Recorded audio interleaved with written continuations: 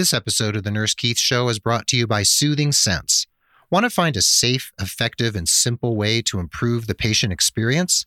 Soothing Sense drug-free adjunct interventions pair essential oils with an inhaler designed to help patients feel at ease, managing nausea, anxiety, and discomfort at every stage of care. It smells great, doesn't cause sedation, and can be used autonomously as soon as patients experience discomfort, and there's no need for IVs and MD orders. Visit soothing-sense.com/medical to request a free sample kit today. Why are body image and healthy eating so important, and what can a committed and inspired nurse do about it? Let's talk all about it with board-certified nurse body image coach Elisa Saki-Lion right here in episode 338 of The Nurse Keith Show.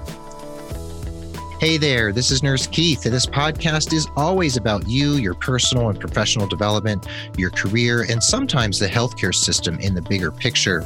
And I'm here to share education, ideas, diatribes, and informative and inspiring interviews like this one with some of the most inspiring people from the worlds of nursing, healthcare, entrepreneurship, and beyond. I love having you along for the ride. Thanks from the bottom of my nurse podcaster's heart for being a part of the growing Nurse Keith Nation. And this is a very, very special request. You've probably heard it already.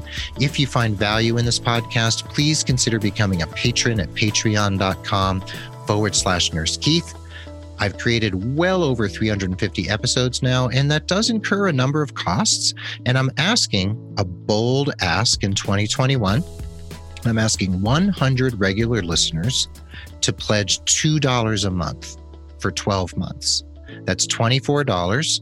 That's not necessarily even buying me a cup of coffee a month, but it's enough to really help support the production of the show.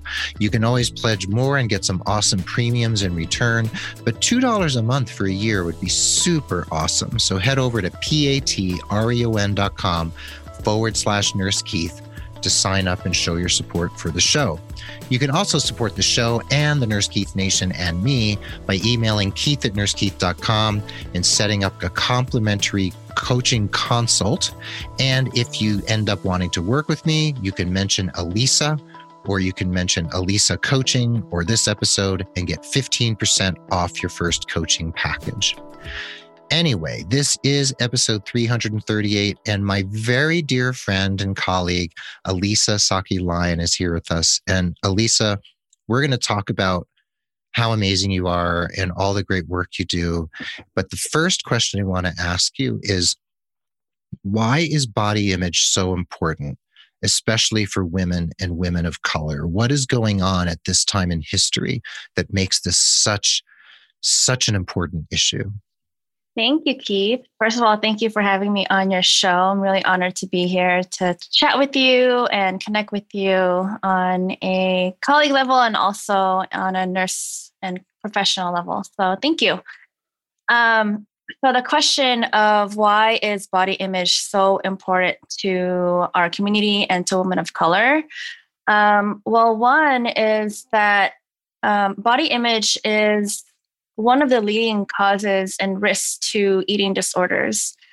And, kind of going off of my own personal journey, body image was at the root of me getting and recovering from a binge eating disorder.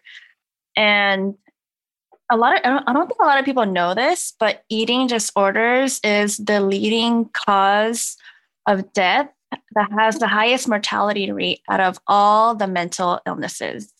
At 10%. Really? Mm-hmm.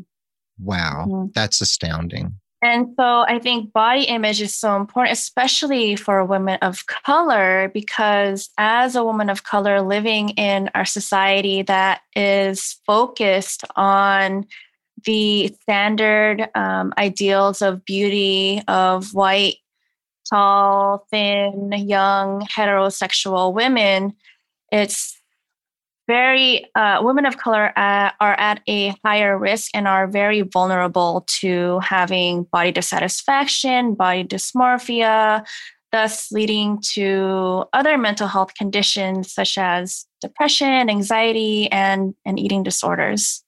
And so you're coming from personal experience and you're a Filipina American, you're second generation.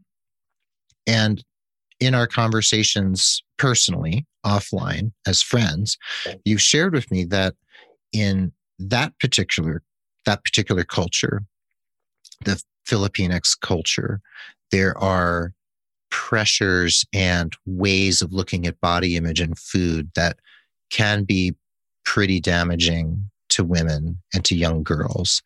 What is it about a culture like the Filipinx culture that causes this sorts of distress? What happens? Yeah, that's a great question, Keith, and thank you for bringing that up.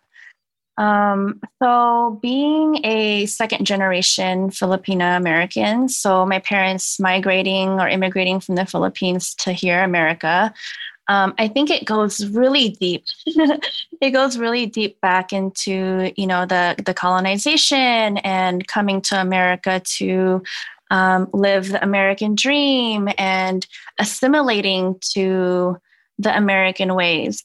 Um, in my culture growing up, I feel like there were a lot of comments around body image and weight and skin color and even features such as having a pointy nose that are in comparison to those of our American and white culture here.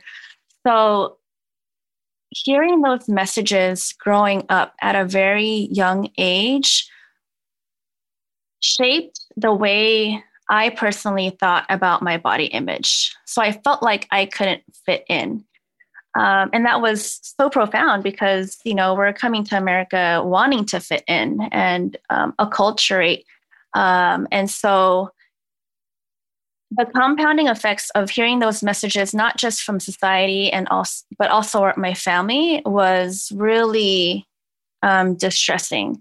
And not to say that I completely blame my family or my culture for these thoughts, but I actually have a lot of compassion. I have so much love and compassion for my family and my culture. One, for having the bravery and the courage to move to America.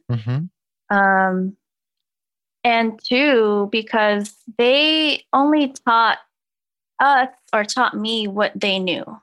And to them, it's not in a malicious way. It is a form of survival. It was their way of surviving here in America. Right. So you're not blaming, but you're recognizing that there were cultural forces at play.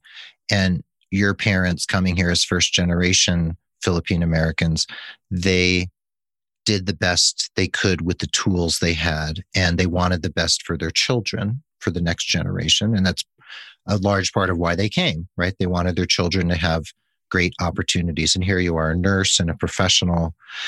And your practice that you've created as a board certified nurse coach, you're also a yoga teacher or Reiki practitioner, and you specifically work empowering women of color to use a holistic lens and strategies to heal their body image issues. And you say in your bio that you like to bridge science, spirituality, and culture.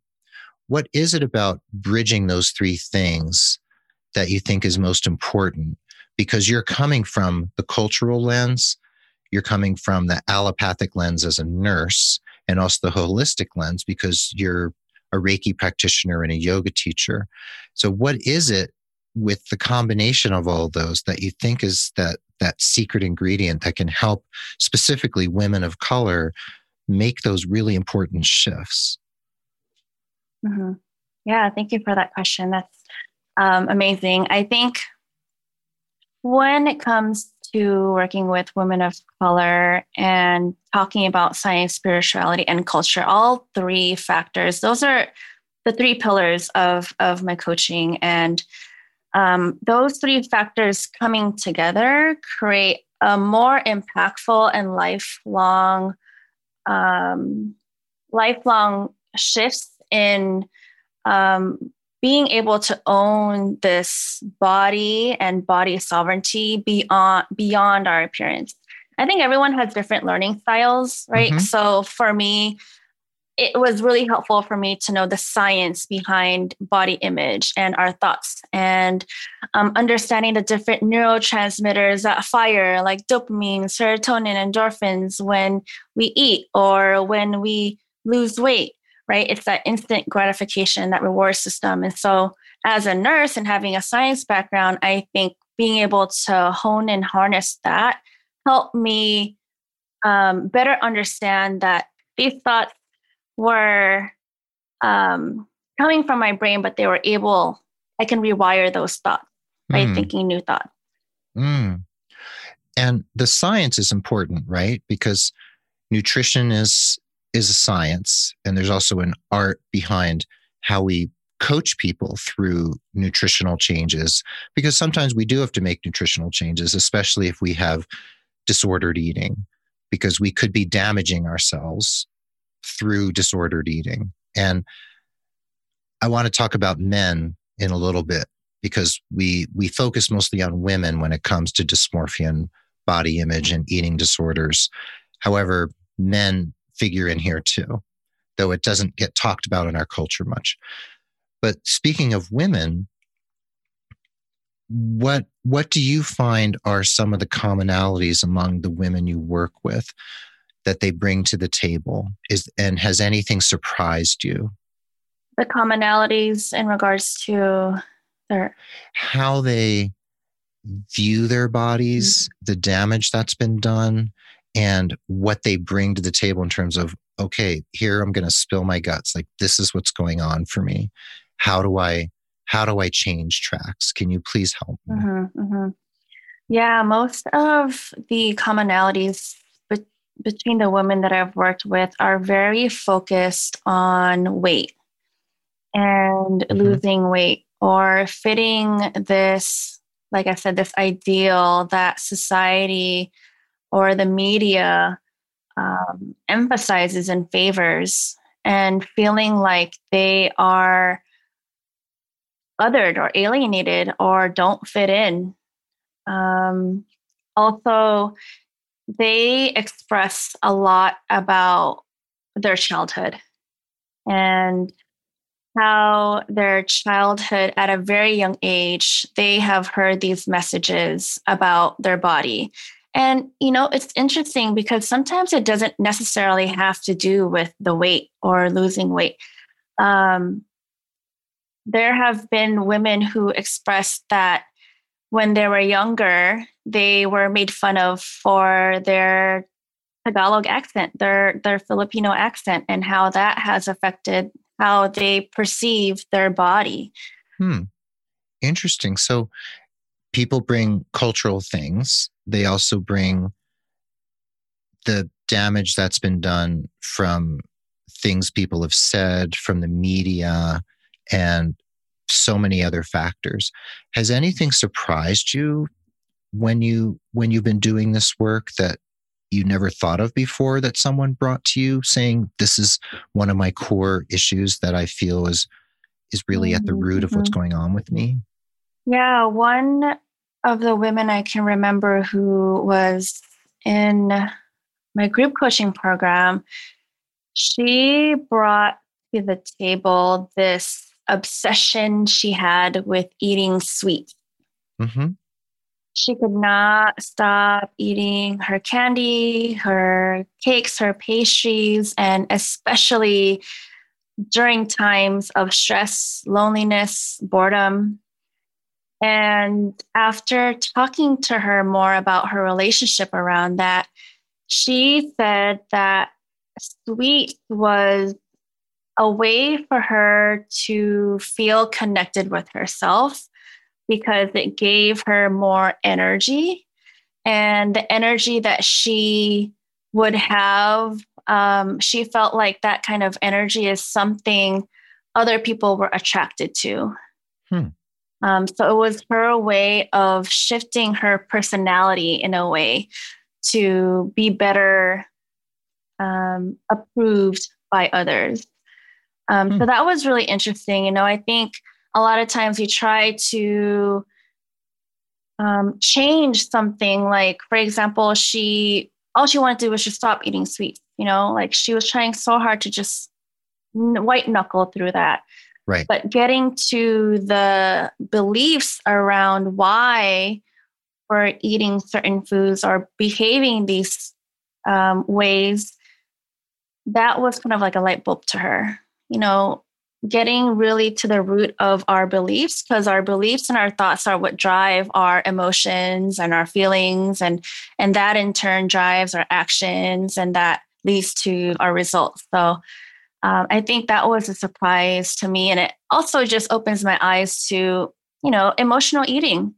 I think emotional eating has been frowned upon in our society, and I actually beg to differ, because it's okay to emotionally eat sometimes if we are recognizing and acknowledging what that emotion is and making the intentional decision to, one, choose another activity that will help cope with that emotion, or two, choosing to eat knowing that that's something that's going to help you in that moment. Right. Like, I want to go to my favorite natural foods restaurant downtown, and I've had a really hard day. And the best thing I feel like I can do right now is go down there and have a matcha and have a piece of banana cream pie. Like, that's what I really need and want right now. And if I make a conscious choice to do that, that's cool. If I just go down there and stuff myself and stuff my feelings and I don't recognize what's really going on, then that's another story, right? Exactly. Is that a good example? Exactly. Yeah. And I'm going to self-disclose something here, because I do like to be transparent on this show. And I've talked about living with depression. I've talked about post-traumatic stress in the past. And I believe that I had an eating disorder when I was in my late teens and early 20s. And you and I have talked about this before. And I do believe it was a form of anorexia and disordered eating. And I do still have what I believe is dysmorphic body image. I don't always see myself as I truly am. And disordered eating is something that has kind of reared its ugly head periodically throughout my life, even now in my 50s. And I deal with it well. And it's something that I sometimes struggle with. And I'm on a really good track right now at this point in my life. And you've actually really helped me a lot, believe it or not. You've, even just through watching your Instagram videos and seeing the things that you post, it's really affected my consciousness. I just want to say that. So as a man, divulging that eating and body image issues have been with me since actually childhood. And I can remember specific stories of things that happened because I was kind of a chubby kid and I was ridiculed a lot, even by adults in my life, family members. How many men do you think actually have either an eating disorder or at least dysmorphic body image? What do you think? How pervasive is that? Well, first of all, thank you, Keith, for openly sharing your story and your journey around that. I really honor you for being able to share that personal story with your audience. Thank you. Not easy. No, it's not. To answer your question, I think it's just as pervasive in men, because there's a lot of this focus on men being macho or masculine or having these, strong physical features. And it's the same way with women. And I think historically eating disorders have been associated with heterosexual young white females, but in reality, and this is according to the National Eating Disorder Association, they affect people from all demographics, all gender, all ethnicities at similar rates. They don't discriminate between, gender, age, ethnicity, gender identity, any of that. And if it doesn't discriminate, but our culture focuses on women, then I'm assuming that does damage to men because men are ashamed obviously, of talking about it because they think there's something wrong with them because other men don't talk about it. And that's one reason being public about it, I think, is a good thing as a man, right? So if the media feeds into it, and sometimes our family members and our friends and our colleagues and acquaintances and everything we see and feel and hear and touch affects us, then how do we push back? What's the first step in realizing that, okay, something's going on? What's that first thing that has to happen for someone to say, okay, I'm going to do something? Mm-hmm, mm-hmm. Well, one, I think it's just being really, really honest with ourselves and doing just what we're doing right now, is having open and honest and inviting, welcoming, compassionate, empathetic conversations around this. Mm-hmm. I feel like there aren't enough spaces for women of color and also men to talk about body image or our relationship to food. And that is really alarming, because if we can just normalize these conversations, and by having these conversations with people, it releases that shame, right? And I think that because there is an association with eating disorders and, the white tall thin women, there's, as a result, an underreporting of problems by the individual. There's a misdiagnosing on the part of the provider. And there's cultural and gender biases of the criteria for eating disorders. And I think that if we can just have more conversations around it and have open spaces, I think that would be the first step. So open spaces for conversations about body image, about eating issues, about disordered eating, about how men and women both are affected, possibly equally, but we just haven't acknowledged it. And you've created an open, safe space specifically for women of color. That's really where you've been focused and where your practice really finds its grit, right? That's the traction that you've found. And through your work, you work in groups. You mentioned group coaching, and that's very important. And your videos and the stuff you write and what you put out on social media, I find specifically incredibly helpful for myself. So I do read, and I sometimes comment on your posts, especially on Instagram.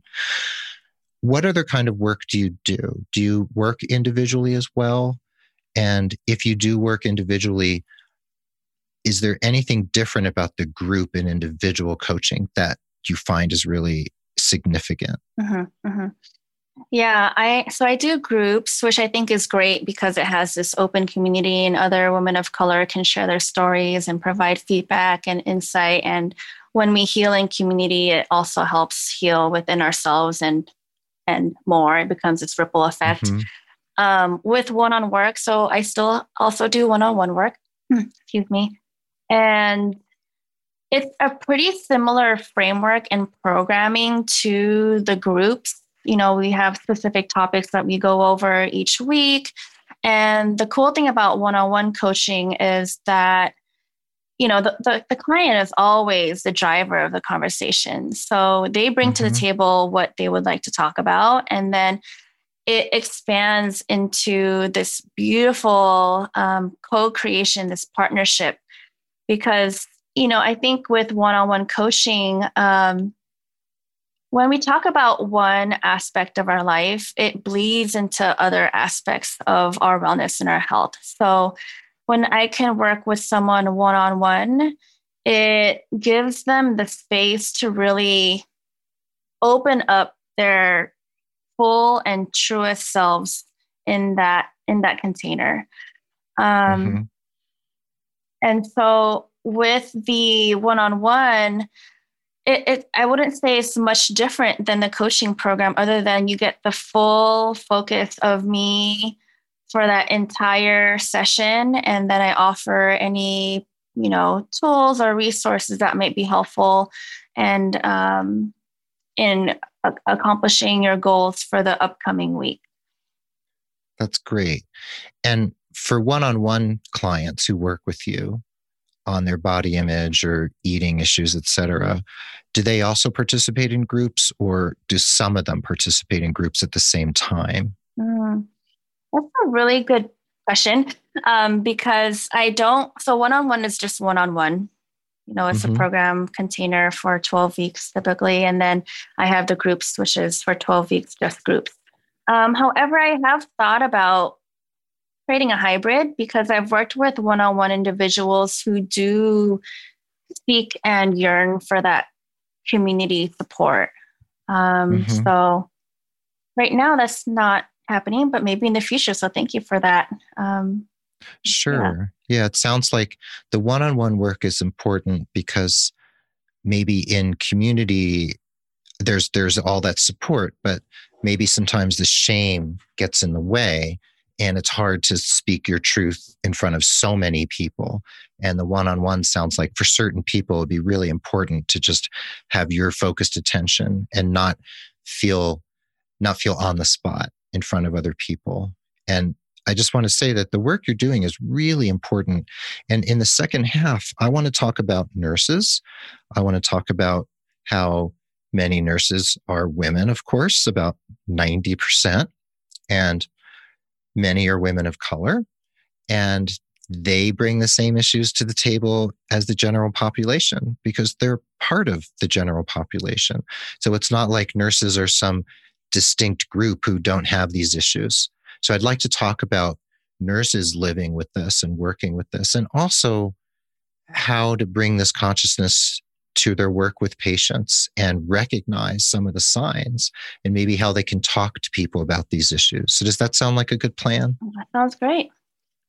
Great. So hang in there with us, and we're going to be right back for the second half of this awesome episode of the Nurse Keith Show with Elisa Sakilayan of Elisa Coaching. And this is Nurse Keith, episode 338. So now we're going to take a pause for the cause for just a moment. This episode of the Nurse Keith Show is sponsored by Soothing Sense. Nurses are busier than ever with increasing pressure to ensure high patient satisfaction rates while keeping risks low. Quiz Ease by Soothing Sense was designed to do just that. Developed by a nurse anesthetist and delivered in an innovative, personalized inhaler system, Quiz Ease is a drug-free adjunct therapy that intercepts the nausea cycle when and as discomfort arises, without the need for IVs, dosage requirements, or an MD order. With Quiz Ease, nurses can feel empowered knowing they have another tool in their toolbox to achieve patient comfort, which is why it's used and loved in over 2,500 hospitals across the United States. Visit www.soothing-sense.com/medical. That's soothing-sense.com/medical to request a free sample kit or to find out more about Quiz Ease and the full Soothing Sense comfort range, including formulas for anxiety, congestion, and fatigue. I have a Soothing Sense sample kit here in my home, and I can honestly tell you I totally love it. And you can also follow them on Instagram at @soothing_sense. And I thank Soothing Sense for their generous support. Speaking of generous support, right now I'm asking 100 regular listeners of the Nurse Keith Show to please consider becoming a patron for just $2 a month. Producing over 350 episodes of the podcast has incurred and will continue to incur many costs, and I appreciate my patrons so very much. If you enjoy the show, you can always continue listening for free, but please consider becoming a patron for just $2 a month or more if you want to get some cool premiums and gifts. And visit Patreon, that's patreon.com/Nurse Keith, to sign up and show some love for the Nurse Keith Show. Also, please consider signing up for my newsletter at nursekeith.com so that you can receive my bi-weekly message. And finally, if someone you know could benefit from career coaching with me, consider referring them. If they become a paying client, you receive credit for an hour of coaching with me, and there's no expiration date on that credit, so you can keep it in your back pocket until you need it most. And you can refer as many people as you like and continue to earn those coaching credits, and I think that's an awesome deal. Those are my sincere asks of you, my friends. So now, let's dig back into today's topic. And welcome back to the second half of the episode. Remember the show notes where you can learn all about Alisa Coaching and Alisa Saki-Lion, my dear friend and colleague, will be at nursekeith.com/the word episode and the number 338. And Alisa, we're here today talking about some really tender issues. This is really vulnerable stuff. And I shared a little bit about my own journey with eating issues and dysmorphia and disordered eating. And we were talking just before the break about individual coaching versus group coaching and what that means and why one might be better for somebody than the other. And then we talked about how maybe a hybrid of that could be potential for your practice in the future. But what I wanted to ask you is, what would you say to a nurse out there, male or female? Let's just be frank about it, that it could be either. What would you say to them if they're struggling with body image issues and disordered eating? Is there any special message you have for a nurse in that particular position? Yeah, thanks for that question. I think it's so important to address nurses and also healthcare professionals who might feel like they're experiencing any kind of distress around food or their body image, eating disorders or disordered eating. And I just like to kind of share a little bit about my own story, because being a nurse myself and working in a very renowned company at a clinic, I felt so defeated when I discovered that I was struggling with a binge eating disorder, because in my mind, I was like, how can I be this healthcare advocate and mental health advocate who, strives to promote wellness for all of my patients and my clients. And here I am struggling with my own body image and my own disordered eating. There was a lot of shame around that, because I felt like I had to be this person who was,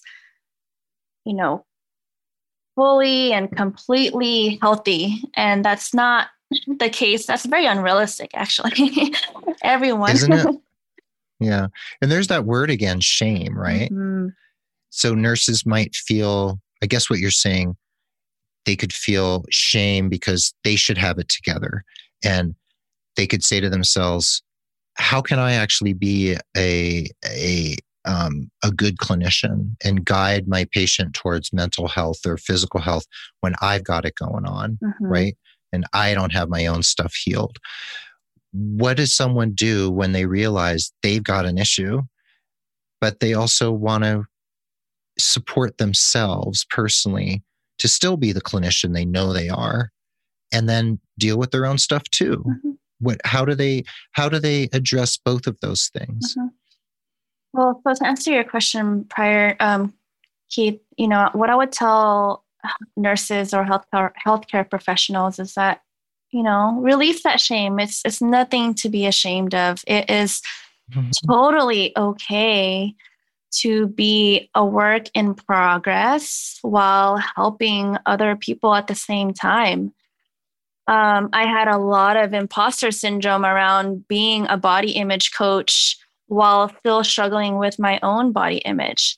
And I think that's what makes it so beautiful, is that we are all human. We are all perfectly imperfect. We're exactly where we're supposed to be in our journeys. And if we can still work on ourselves while empowering other people to do the same, I think that's awesome. I think that's so beautiful and synchronistic. Is that a word? I don't even know if that's a word. It is. Yeah, it is. Carl Jung would like that. Synchronicity. So if we are works in progress, and we are, right? We could be a nurse living with cancer, or living with early onset dementia, or maybe garden variety hypertension or hyperlipidemia, or maybe we're struggling with morbid obesity, right? And we know that we have to do something because it's stressing our organs, and we know that there could be negative consequences, right? And at the same time, we don't want to be ashamed and we want to just embrace who we are, right? So as nurses, we're just like everybody else, right? We've got our things. And isn't there a certain level of empathy we can bring when we're clinicians who recognize our own humanity and that we're a work in progress? Doesn't that figure into this as clinicians? Mm-hmm. Exactly. Yeah. Having that empathy and that compassion towards ourselves, the same way we would offer that compassion towards our patients and our clients. The term compassion fatigue is so prevalent in our nurses, and being Mm-hmm. able to slow down, breathe, pause, so that we can, really take care of ourselves, so that we can also take care of, our community and our patients. Right, right. Now, speaking of taking care of patients, if I'm a nurse and I'm working, let's say in, I don't know, let's say primary care, right? Or I'm a nurse practitioner or a doctor, whatever, but I notice that I think a patient has something going on in terms of either disordered eating, or I think they could have an eating disorder. And I have this sense either from objective data or my intuition is telling me. How do you tenderly and compassionately and empathically try to address it? How do you make that turn in your treatment of that person and mention it? What do you do? And how do you do it in a way that's actually going to be therapeutic and helpful? Mm-hmm. Mm-hmm. Yeah, I think one, as a health professional, recognizing these behaviors, whether it's objectively or listening to your intuition and your gut, really trusting that and knowing that it takes a lot of guts for someone to even talk about their body image or their relationship to food. So if they're giving any hints at all, not to be afraid to step in and lean into that empathy and compassion and say something like, hey, I'm hearing you say X, Y, and Z about your body, or X, Y, and Z about food. I would love to support you around that, or I would love to offer you some resources or additional support if that's something you're interested in. Mm-hmm. Is that something you're interested in? Would you like any additional resources or help around this subject? I see. So you're saying something like, I noticed that, right? You're not pointing a finger. You're not casting blame or shame. You're just saying, I noticed that, right? That you've mentioned something about being fat today, or you mentioned something about your husband giving you a hard time about eating certain foods. You've mentioned that twice. Mm-hmm. And what I'm hearing from you is showing, how would you say it? Maybe empathic curiosity. So you just ask open questions, right? Not yes or no questions. Mm-hmm. And you sort of just open the door. Is that sort of the gentle approach we need to take so that someone doesn't become defensive? Yeah, exactly. Exactly. Mm-hmm. Having that open-ended questioning, and also offering that support, because I think this is something that a lot of folks don't think they need extra support around. And Mm-hmm. that's totally fine. If, the worst thing is to have someone get defensive, right? And say no, but as long as you're, Right.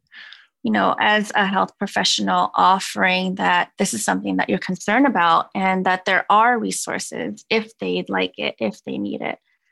Right. Okay.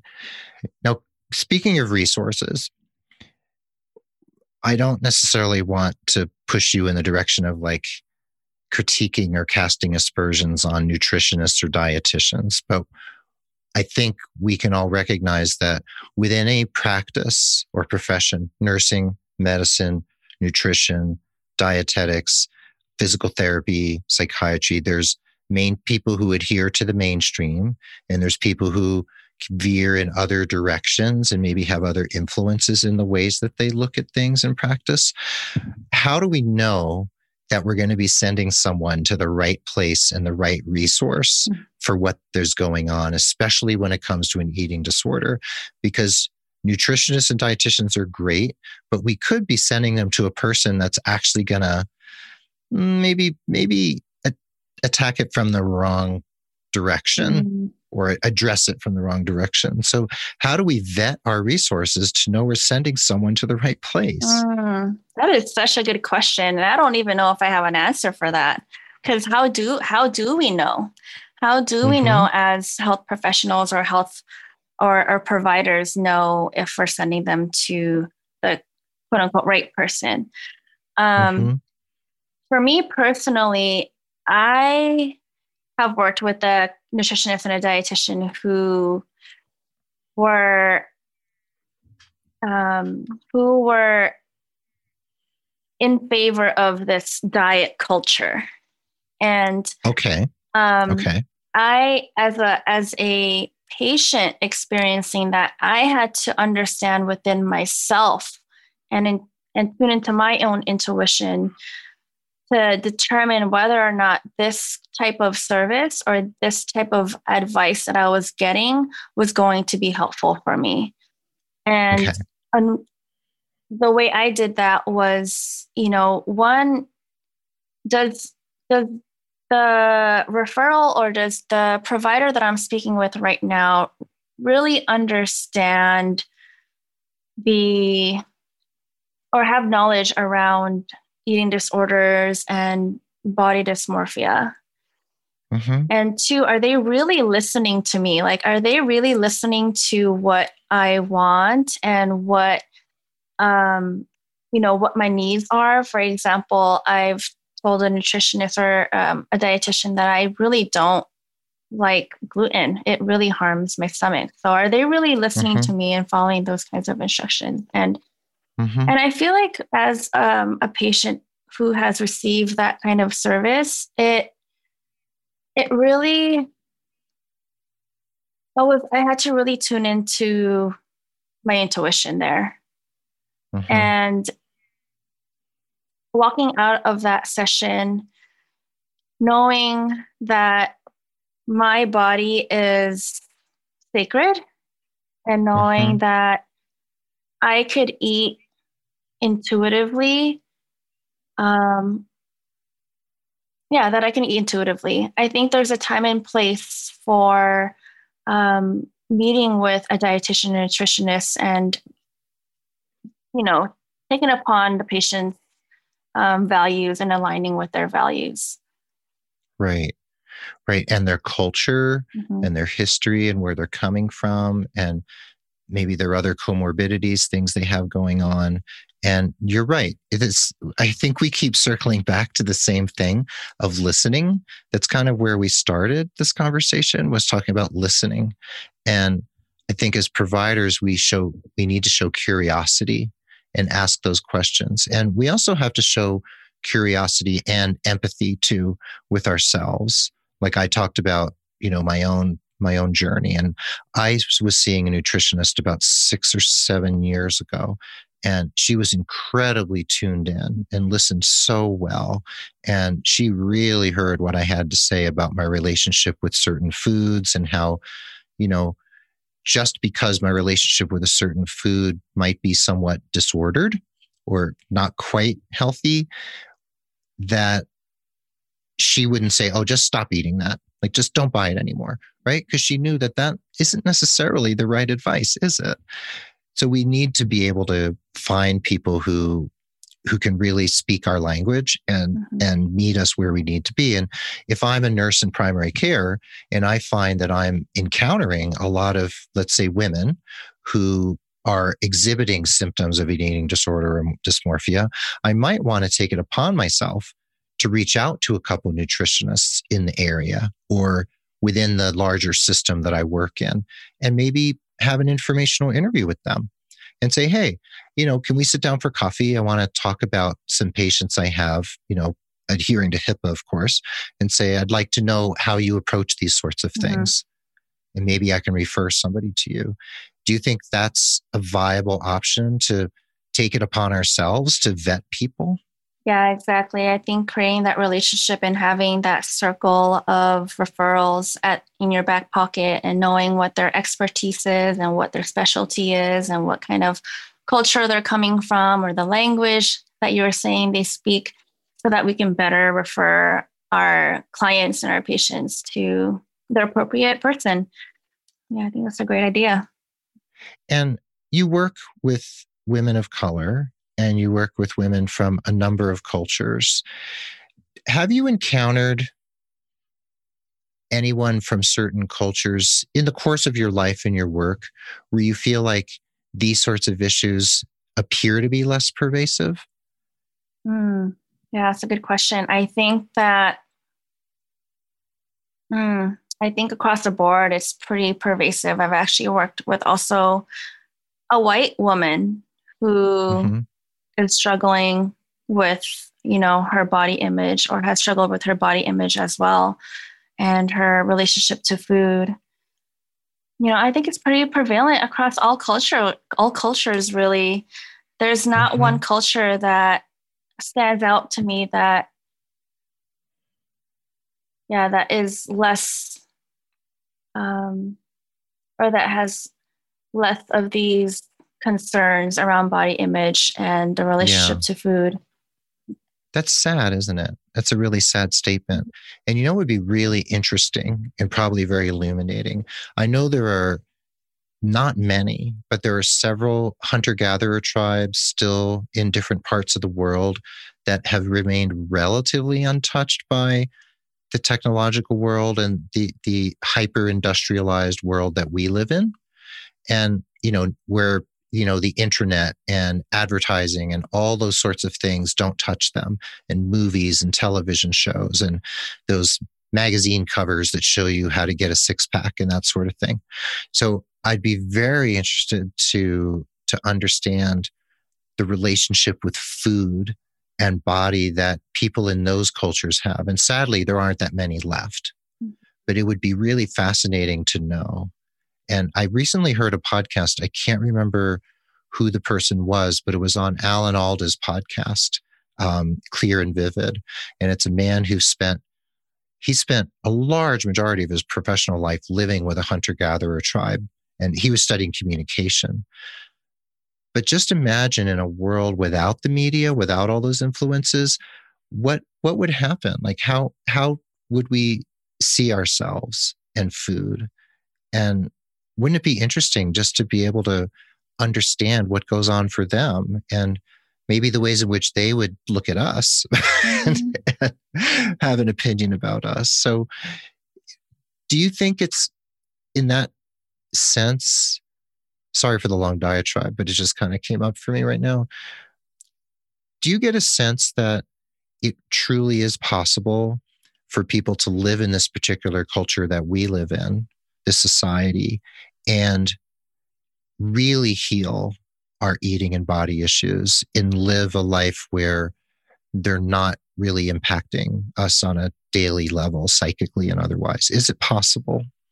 Absolutely. I think it's so Mm-hmm. possible. And I love that you bring up that example, because in the work that I do as well is helping women of color come back to themselves, like their true selves, who they Mm-hmm. are at their root.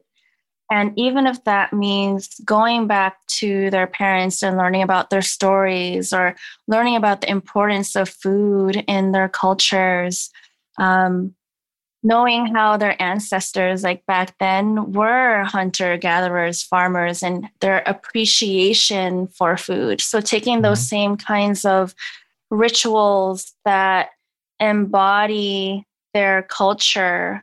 For example, in my culture, we try our best. We don't do this all the time, but saying a prayer of gratitude before eating meals, and being able to put those kinds of rituals back into practice helps folks come back to their core of who they are, and also helps them slow down have more appreciation for the food that is going to nourish their bodies and appreciate their bodies that is beyond the physical.